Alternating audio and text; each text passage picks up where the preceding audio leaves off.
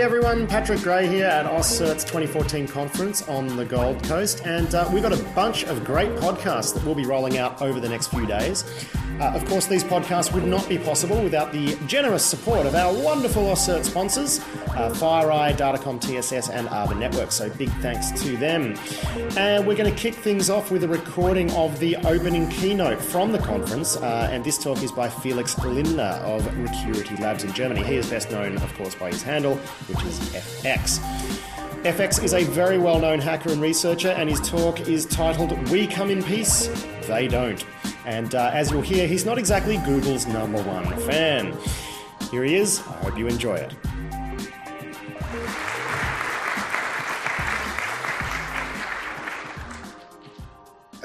So, good morning, everyone. Thanks for getting up.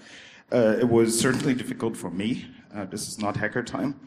So, when asked to give a keynote here, I was like, So, I've never been to Australia before. I have no idea what the audience is going to look like. But the motto, trusting security, certainly resonated. Oh, my slides. Thank you. Certainly resonated with me. And I figured, maybe I should talk about the things that we do to actually make the internet and computers a trusted thing to use, and especially talk about the things that we sacrifice in order to do so. And different people with different convictions, as you might not be able to read, as Friedrich Nietzsche, a German, said, like, convictions are more dangerous enemies to the truth than any lie. So I wanted to cover that and see if it actually also resonates with you. So on the extinction of trust, which is the latest thing we're about to sacrifice in order to have a secure internet, like back in the day, come on, computer, don't fail me. So we're killing trust on a larger scale, also on the political level, especially on the international political level, in order, to have more law and order in the internet. So the thing is, back in the day, we have been warned. There have been people with long hair sitting in the United States Congress in the end of the 90s and saying, we can turn off the internet in 30 minutes. And you see the guy in the background laughing. He thought it was a joke. And, we go ahead and, we buy all those tools and products. Go outside, see yellow boxes, green boxes, red boxes. They're all going to make secure, right? So we fight this. We get the intelligence. We place sensors all over the internet. It's not just the NSA. Talk to Arbor, talk to Kaspersky, talk to anyone. They have their sensoring networks. They know everything. They know what's happening. And then, we spend countless hours fighting. We're fighting the good fight. See, they stop beating each other. They use Xboxes now because that's faster. Defense runs in the cloud. And above all, we really concentrate on securing our perimeter. Right? So we have a secure system, and then we invest a lot of effort to secure our perimeter. If you want to try this trick, it's actually only one coin that you need. So basically, this is where we come from, right? And then, holy firewall! Now the nation-state actors are coming, right? So before it was only the Russians and Nigerians and stuff like that.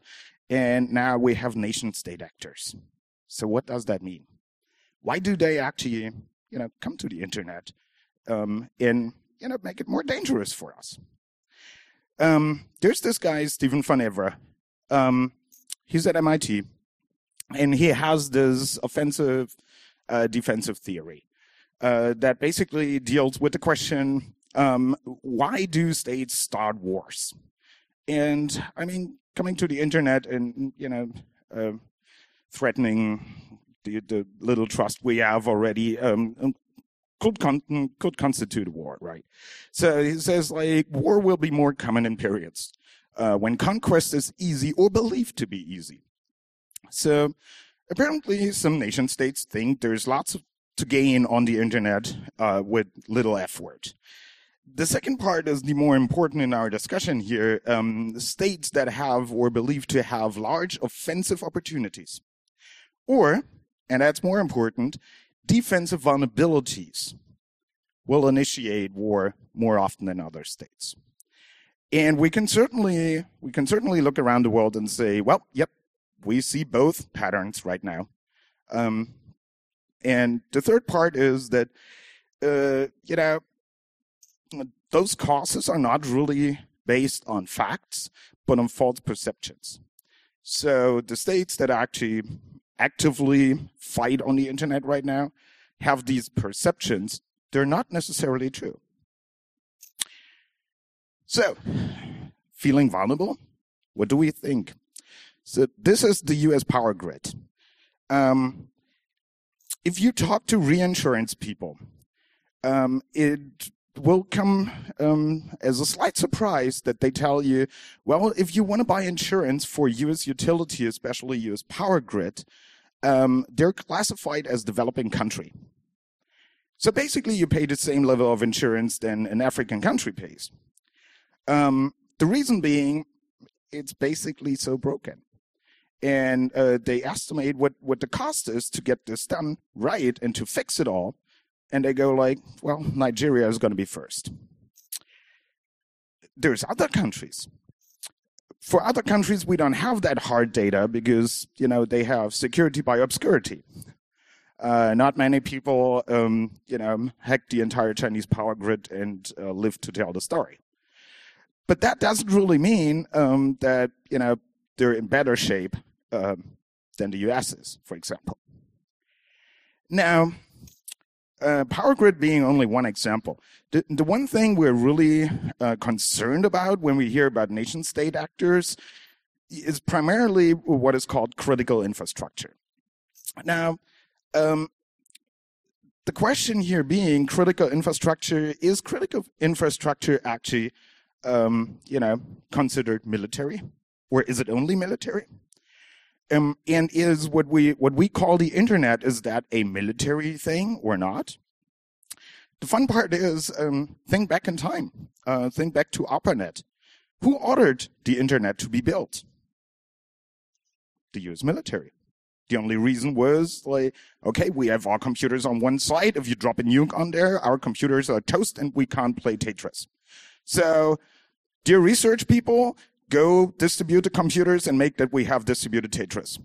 So, this is what they did. So basically, to put it bluntly, the military ordered the internet, had the internet built. Now they want it back. Big surprise, right? On the other hand, utility infrastructure, power, water, gas, are they strictly civil? Not really. I mean, if you want to fight a war, the first thing you do is, turn off logistics because, junior commanders study strategy and tactics. Senior commanders study logistics because battle is logistics, right? So we can't really rely on the fact that our utility infrastructure is not going to be military or whatever. And then there's this phrase that, especially in the US, people like to use, it's relevant for national security. So what is not? I think that the concept of critical infrastructure is completely flawed. I don't think there is such a thing, because I challenge you to name one single computer on the internet that you can be absolutely sure is worthless, that you can turn off and nothing else will happen. So, is this cyber war? Well, strictly speaking, war is decided by the United Nations Security Council and is classified as armed conflict, right? So once you have an armed conflict somewhere, jus in bello, meaning the international legal situation of war applies. So Geneva Convention, for example. The Geneva Convention, Section 4, says you're only supposed to attack military targets, not civil targets. We just discussed how difficult that is. There is, the right of self-defense. There is NATO, Chapter 5, the mutual defense case. And this is all reasons why internationally nobody wants to say cyber war, because really, nobody in NATO wants to go to war because Turkey was too stupid to patch their computers, right? So just because the Russians own Turkey, nobody wants to go to fight.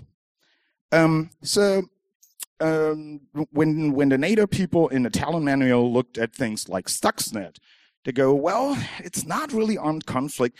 It's more like use of force. Use of force is basically you're shooting at each other, but the Security Council doesn't call it a war. So basically the states that made Stuxnet and deployed it, which are 2 states, as we all know, basically trampled around the UN Charter, several sections, but this is not really a war. What it actually is digital espionage, because you need to see espionage has never been illegal internationally. No country in the world wants espionage to be illegal internationally. The way we deal with that is, well, we cover it nationally. If we get a spy and, we grab him and then, depending on the country's culture, he gets deported, arrested, or shot. This is what makes online espionage so interesting for everyone, because the spy is not in the foreign country, right? And espionage is the practice of secretly gathering information about a foreign government, competing industry, or individual. So this brings in why we have such large surveillance infrastructures, because they're perfect for espionage. Now, you will probably hear a lot about the advanced persistent threat these days. My translation is, it's advanced because it actually worked. They got into your system. It's persistent because they repeatedly got into your system because you didn't do shit about it. And it's a threat because you have absolutely no idea why they broke into your system. That's about it. There is nothing really advanced about this. Also, what's really funny, this is the favorite picture of showing the evil Chinese. If you look closely at the screens, they're actually playing a game, right? Talking about Chinese. So as General Patton once said, superior firepower is an invaluable tool when entering negotiations. So if you have a lot of attackers, then international negotiations are really interesting. So what happened in 2011 was the countries, if you think of the countries that will make the internet a more secure place, the first 2 that come to mind are China and Russia, obviously, right? So those 2 countries went to the United Nations and proposed a code of conduct, meaning here's a binding resolution proposal, how to behave on the internet. And it says all the nice things, not using hostile ICT actions, not using irregular troops, respecting the rights of each other, blah, blah, blah. And then in the fine print, it also says respecting the spiritual and cultural environment of the other countries. Basically, it meant, we promise to stop hacking you if you delete all YouTube videos that we don't like and hand us the Gmail boxes of the people we don't like. Obviously, this was not accepted for different interesting reasons. Now, China and the US are not the only players, right? So the Russians really know their deal in interesting uses of computers. So they have their own troops. We, funnily enough, call that Klickskrieg. And for them, it's not APT, it's AVT, for those of you that read Kirill. Because consider this. In the 20th century, the most widely proliferated weapon was the Avtomat Kalashnikova, AK-47, right? It's a Russian product, and it's the most widely used weapon in the world. Now, in the 21st century, the most widely used online weapon in the world is called botnet. It's also a Russian product. So, what's the US's take on that? The US's take goes like this. So, they have cyber weapons. What can we do about cyber weapons? We can't nuke IP addresses. Well, that was for a longer time their strategy, but it didn't work really well. So, what do? We control their arms. We make cyber weapons something that, only privileged countries and industry can actually deal with. Because, strictly speaking, all those bugs that they use, they're all military, because this is a picture of the first bug, it's a moth, that was ever filed by a female, Grace Hopper, from the US Navy that found this moth in one of the early computers of the Navy. So they're like, well, the bugs are all military and they're all US military, so let's control them. And also, real security only comes from complete surveillance, right? Only if we see everything, then we can actually fight terrorism in other nation states and, well, the arguments. So what the US did was they pushed for, in end of last year, for additions to the Wassenaar Agreement. The Wassenaar Agreement is what controls arms trade internationally. And in the dual-use section, meaning it is a weapon, but, if we give you a okay letter, then you can deal with it. There is now intrusion software specifically designed or modified to avoid detection by monitoring tools, also known as NSA, or to defeat protective measures, right? Also known as firewall or security appliance, which can be used for two things, either extraction of data or information, we call that data leak or Snowden, or the second, modify the standard execution path of a program or process. This is what we call an exploit. Now, the other thing that they regulate is IP network communication surveillance systems equipment, especially designed and having the following: performing carrier-grade monitoring of analytics, application layer, extraction of selected metadata, indexing of extracted data. So if you're a carrier or a small carrier and you deploy, let's say, IDS sensors all over your network, make sure that you buy them in your country, because otherwise you need to fill out a lot of forms recently, right?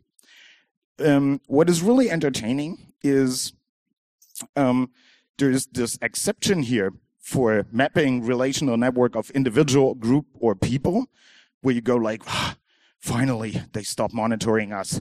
But then there is this exception list where you can basically tell whose lobbyist paid for what exception. So exception number A is for marketing purposes. That was Google. Exception number B is for network quality service. That was Akamai. And number C is quality of experience. That's Amazon. So this is how lobbyism looks applied. Now, where does that leave us with hacker research? If you go outside and you talk to the vendors and you actually find a techie, you will find out that pretty much all technology that is developed now professionally, the initial ideas, the proof of concepts came from hacker research. Now, hacker research, arms dealer. It's no longer legal. It's actually no longer legal to distribute information about your own research if you don't want to be an arms dealer. The problem here is that, politicians tend to have no clue about anything except for getting elected, which is fine because even after Plato, this is basically the only skill they really need to have. But there is a defined distinction between the bugs that, they're talking about, which is a software error or flaw, A vulnerability, on the other hand, is actually something that you can use to weaken a system's information assurance posture. It doesn't have to be based on a bug. And finally, an exploit is nothing else than a damn recipe how to use a vulnerability reliably to get what you want as an attacker. So they mixed it up. Funnily enough, the people that pushed for this regulation are ones that, want to kill something else. What they want to kill is full disclosure. So full disclosure had a really good reason to exist because, with all the vulnerabilities, it really, really sucks to be a system administrator. And it also is really, really bad to be a software vendor because you keep writing patches, and unless you're Apple, you can't charge for the patches. So the idea was, well, if there is no vulnerability information in public anymore, then, this goes away. We don't have to patch the systems. Although full disclosure was really, really important to the point where, driven by Microsoft, it is now actually an ISO standard. It will save so much money. The problem being, full disclosure is what we depend on with many products. Vulnerability scanners, signature-based detections, the shiny cloud reputation stuff, and even testing and certification. So if the information goes away, and it already does, then what do? So this is exploits from the core exploit toolkit. And I counted remote exploits and client exploits, which is what secret services use. Which is their raw material, basically.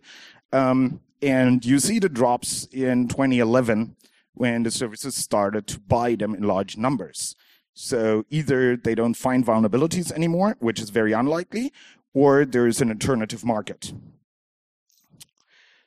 But then, we're all secure because, Mr. Peter Norton says so. The halting problem, reference Alan Turing, is something that cannot be true because if you make over $2 billion a year on antivirus, which claims to basically have solved the halting problem, then, the guy must be wrong, right? So, the industry got your back. All you need to do is believe in it. It is a business of trust. But occasionally things go wrong, but they are open source. So, none of your problems. And, well, the halting problem is really not your problem. It's totally fine to parse 500 different protocols on line speed on your gateway machine in the middle of your network, in your kernel space, written in C, in India. What can possibly go wrong, right? What can go wrong? So, here's the European architecture for lawful intercept. Lawful intercept, very reasonable thing. If someone kidnaps your goats, you want to know where this email came from. You want to monitor his computer and stuff. You see, this is a fairly complicated interface. It looks easy on the outside, right? So there shall be li. You just say this guy, that guy, record, and then they watch you watching porn. But what it actually does, it breaks half of your internet infrastructure. It breaks things like MPLS, your MPLS cloud that your provider says is totally secure. It is not. Your IDS that depends on ACLs is suddenly off and nobody knows why. There's hard limits, so your complete network can crash because there's more than 8 criminals in your city right now, and so on and so forth. So at the end of the day,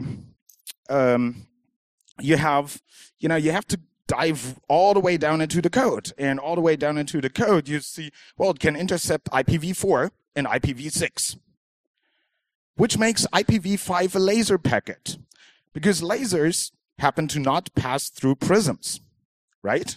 Take a prism, take a laser, try it. So, we're breaking our core internet infrastructure for really good intentions. But the opposite, the antithesis of good intentions is good, or the other way around, right? The road to hell is paved by good intentions or by bad Cisco code. Because basically what happens is a router is made to take a packet and move it on to the next interface as fast as possible. If it needs to look at the packet, this is called punting. Now, punting is a slow process, right? Punting basically is the same as escalating everything in your country to your CEO.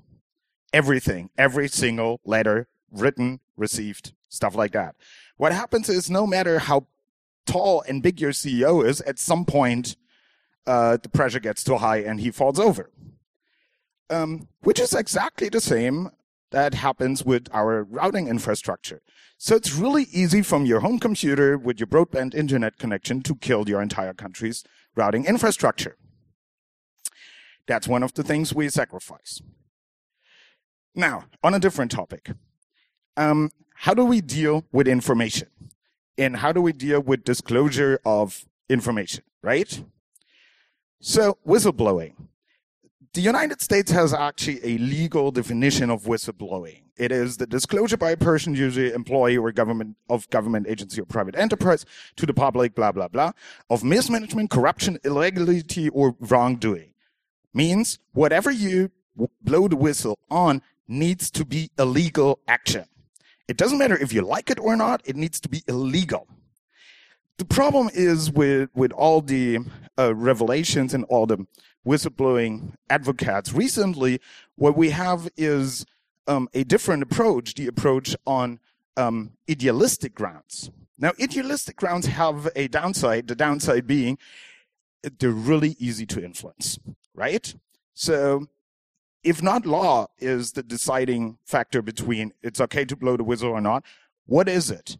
So the question becomes, who do we believe in, right? So the internet lies. The internet easily lies. Here's a thought experiment. You take two blocks. One always says the truth. One always lies. You can post one question to one block in order to find out whether you're famous or you get a flight to Moscow. So which question do you ask?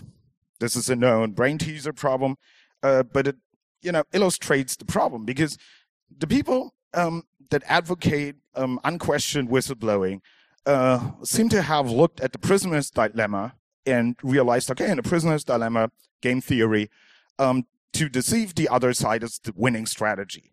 The problem is that life is not really a one-time event. So in an iterated prisoner's dilemma situation, what you have is strategies that need to be nice, relating, forgiving, and non-envious, which we can't really say about this. So here's a manual, funnily enough, on remote manipulation of people, which is blog writing, dropping secrets on fora and Twitter and stuff. Funnily enough, supposedly released through the Snowden files. This is a manual by the NSA, but it sounds a lot like the blogs that we're referring to. When you look at the world map, who could profit from a large-scale whistleblowing on secret services? Everything that's not dark blue. So luckily, I live in a dark blue country. You live in a dark blue country. Everything else is not really at peace and will profit. So we take an exchange administrator or an administrator we need to exchange and look at his justification in July 2013, where the whole justification was around domestic spying in the United States. Now, domestic spying in the United States had relatively little to do with all the material that came out. The material that came out is about to, it basically just kills Cisco in China, for example. Not that I'm a big Cisco fan, so I would say good riddance, but the problem is it's not because of their shitty products, it's because of, revelations, so-called revelations.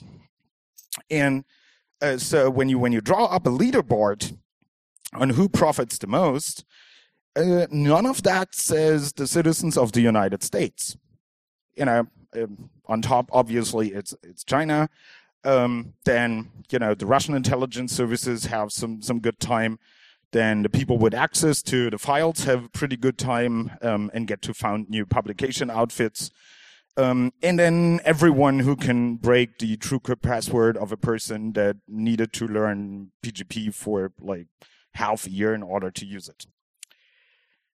So, on the subject of surveillance, and the subject that is not covered by the releases is, take this jeopardy here. So, for 100, the staff at this global observer needs no authorization for data access since abuse never occurs.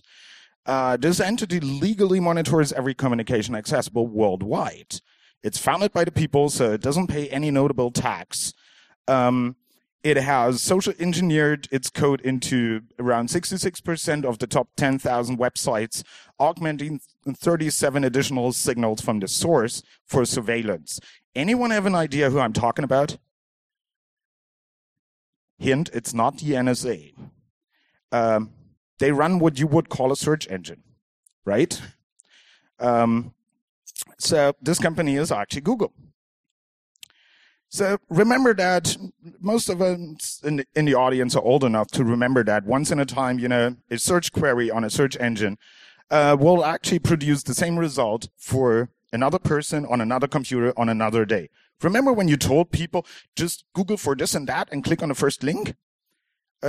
Notice that it doesn't work anymore. When you click on sort for relevance, it no longer sorts on the relevance for you, but on the relevance for the advertiser. And you know what? Back in the day, blind people could use the internet because you didn't have to load JavaScript from 500,000 different sources in order to see something.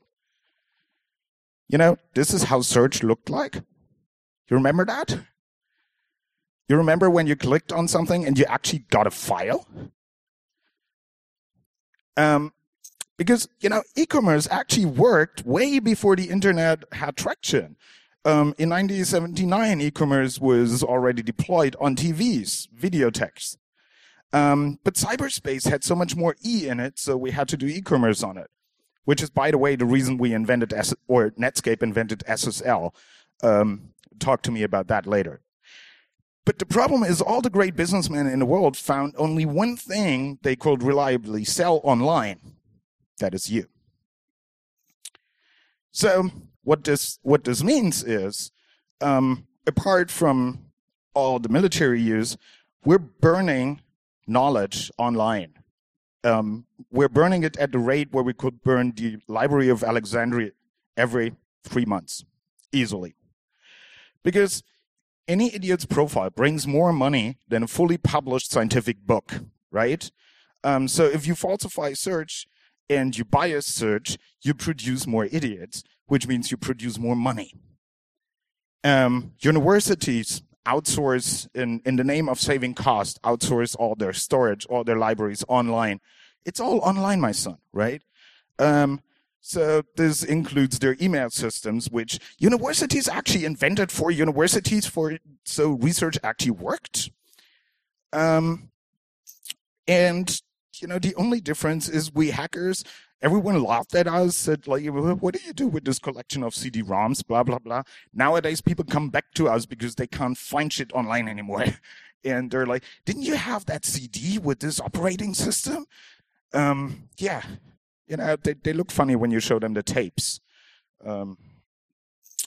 Because the problem is, what is important and valuable data for mankind, especially scientific data, has very, very little financial value for the big players, right? Scientific data needs to be correct. It needs to be complete, concurrently accessible. It needs to be reproducible data. That's all stuff that Google doesn't make any money with. Talking about money, while researching for this talk, I was trying to find a document about ICANN and the laws of ICANN support from the Department of Commerce. Since the ICANN website really didn't work, I went to the W3C, which standardizes how the web works, right? In order to find out how broken it is. As you can see, it's quite broken, 72 errors. But what I then realized is, look, So here is a Google search box on W3C website on the standard body for the internet. And then the support from this website comes from Mozilla.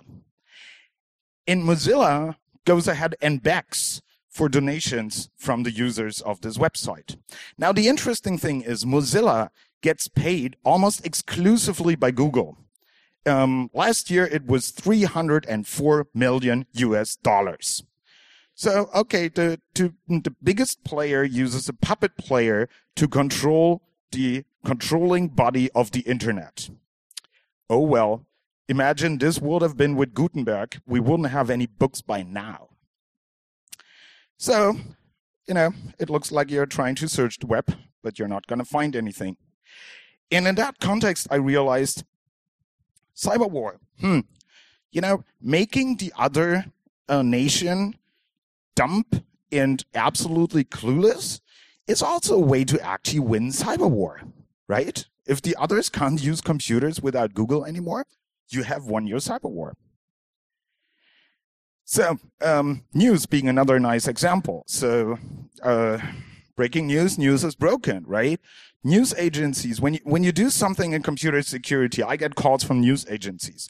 They're damn call centers by now. They call you, they ask you silly questions, then they collect a random amount of nouns and put them out in a newswire. The articles people write are exactly equal across publishers, across owner settings, everything. So who produces the original material? Nobody actually validates anything anymore, right? It's government of a topic, blah, blah, expert has told, blah, blah, publication under condition of anonymity. So, nobody can blame this and that.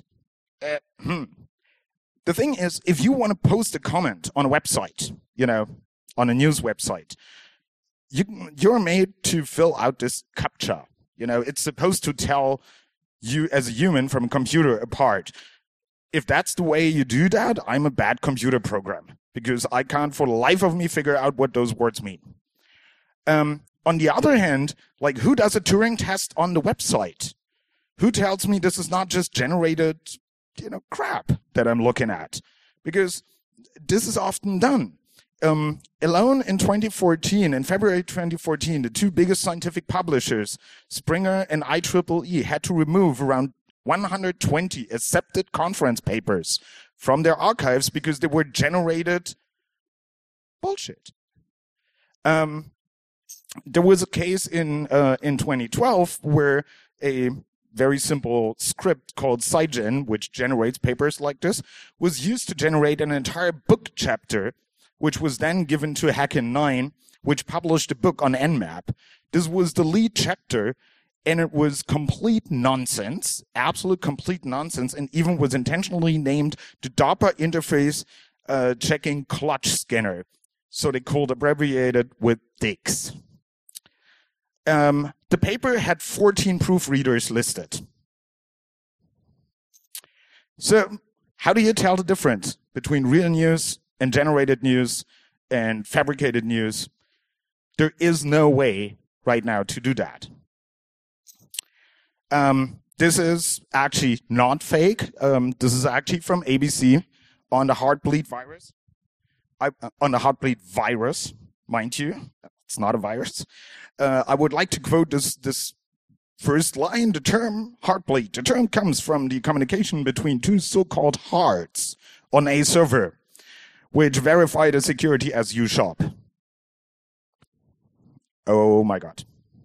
Bring back the monkeys and their typewriters. They were better. So hackers know that problem, right? Oh, this is from an Australian artist. I totally love that. Hackers know that problem.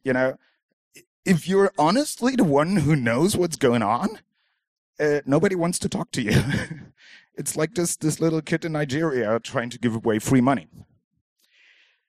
So, where does that leave us?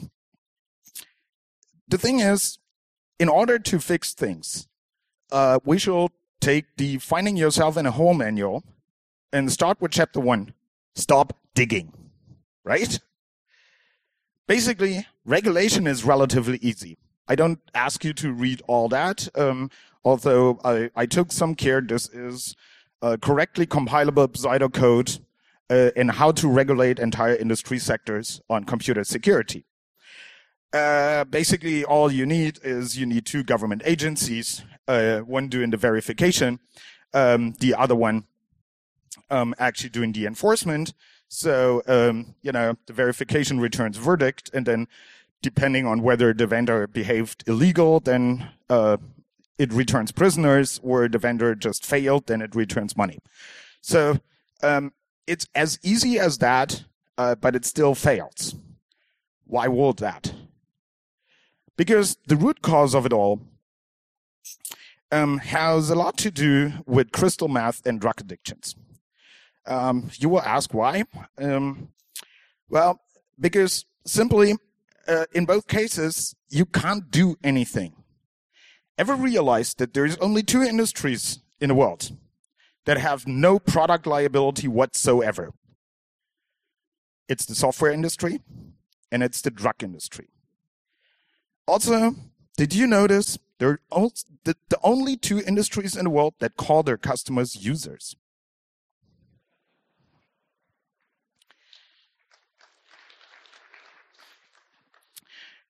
Because you really can't do anything except for patching up things that broke. Because you're addicted to the next shot in the hope it's going to get better and better. So, how about this new approach? How about not piling stuff on stuff that's already broken in the hope to fix stuff, right? Because all we try to do every time we had an intrusion, every time we had a break-in, incident, data leak, whatever, is like in the book Ender's Game, we say, well, we make sure this never ever happens again. More defenses, more tools, more appliances. You know what? Forget it. Get used to get hacked. Get used to do recovery. And stop digging. Because at the end of the day, trusting security, that's all we have left. Because what we really needed to trust into the people, the hackers, people that have a passion and understanding and protecting computers, we made that knowledge illegal. We discourage that knowledge all the time. We successfully have extinct an entire generation of hackers. We told them, no, you can't be a hacker. You have to go to the university and make an MBA, right? Because hacking is illegal. Hacking is bad. The few survivors from that generation that I talked to, and I talked to a lot of people at conferences, they basically kick our ass with their research. Every single one of them. They're really, really damn good. It's only a handful because everyone else, moved in a different direction because they were told this is illegal. So either we go ahead and, every time we have an incident, it says, well, unfortunately not available. Please go buy it in this and that cloud. Or we realize that my PowerPoint is broken. Come on. Damn it. Or, here we go. Or we realize that there is only one known silver bullet in computer security. That's not a tool. It's a sentient being that suffers from consciousness. And that's people. People are better and more performant and actually have more liability than all the tools you can buy. So, we should not lose another generation. If you think this looks funny, this is DEF CON 1, 22 years ago. See how the cute girl actually has an acoustic coupler? We should not lose another generation. We should really make sure that the next generation understands that they're the most highly valued thing we have in computer security, and we have to protect our global digital society. Because once we do that, go ahead and watch us hackers go. This is the same guy you saw in the beginning with the long hair. 10 years later, program manager at DARPA, running more efficient programs at DARPA than any program manager at a US agency before. Alternatively, of course, you can just buy another product. I'm sure that will help as well. It has a certain irony that some of those products come in yellow boxes, considered who they are supposed to protect you from. So, to sum this all up, if it does, whether we win against the bad guys, it's really not what matters. What actually matters is the way we win. What do we sacrifice and what do we keep safe? Thank you very much for listening. Did you want to leave that here for a second?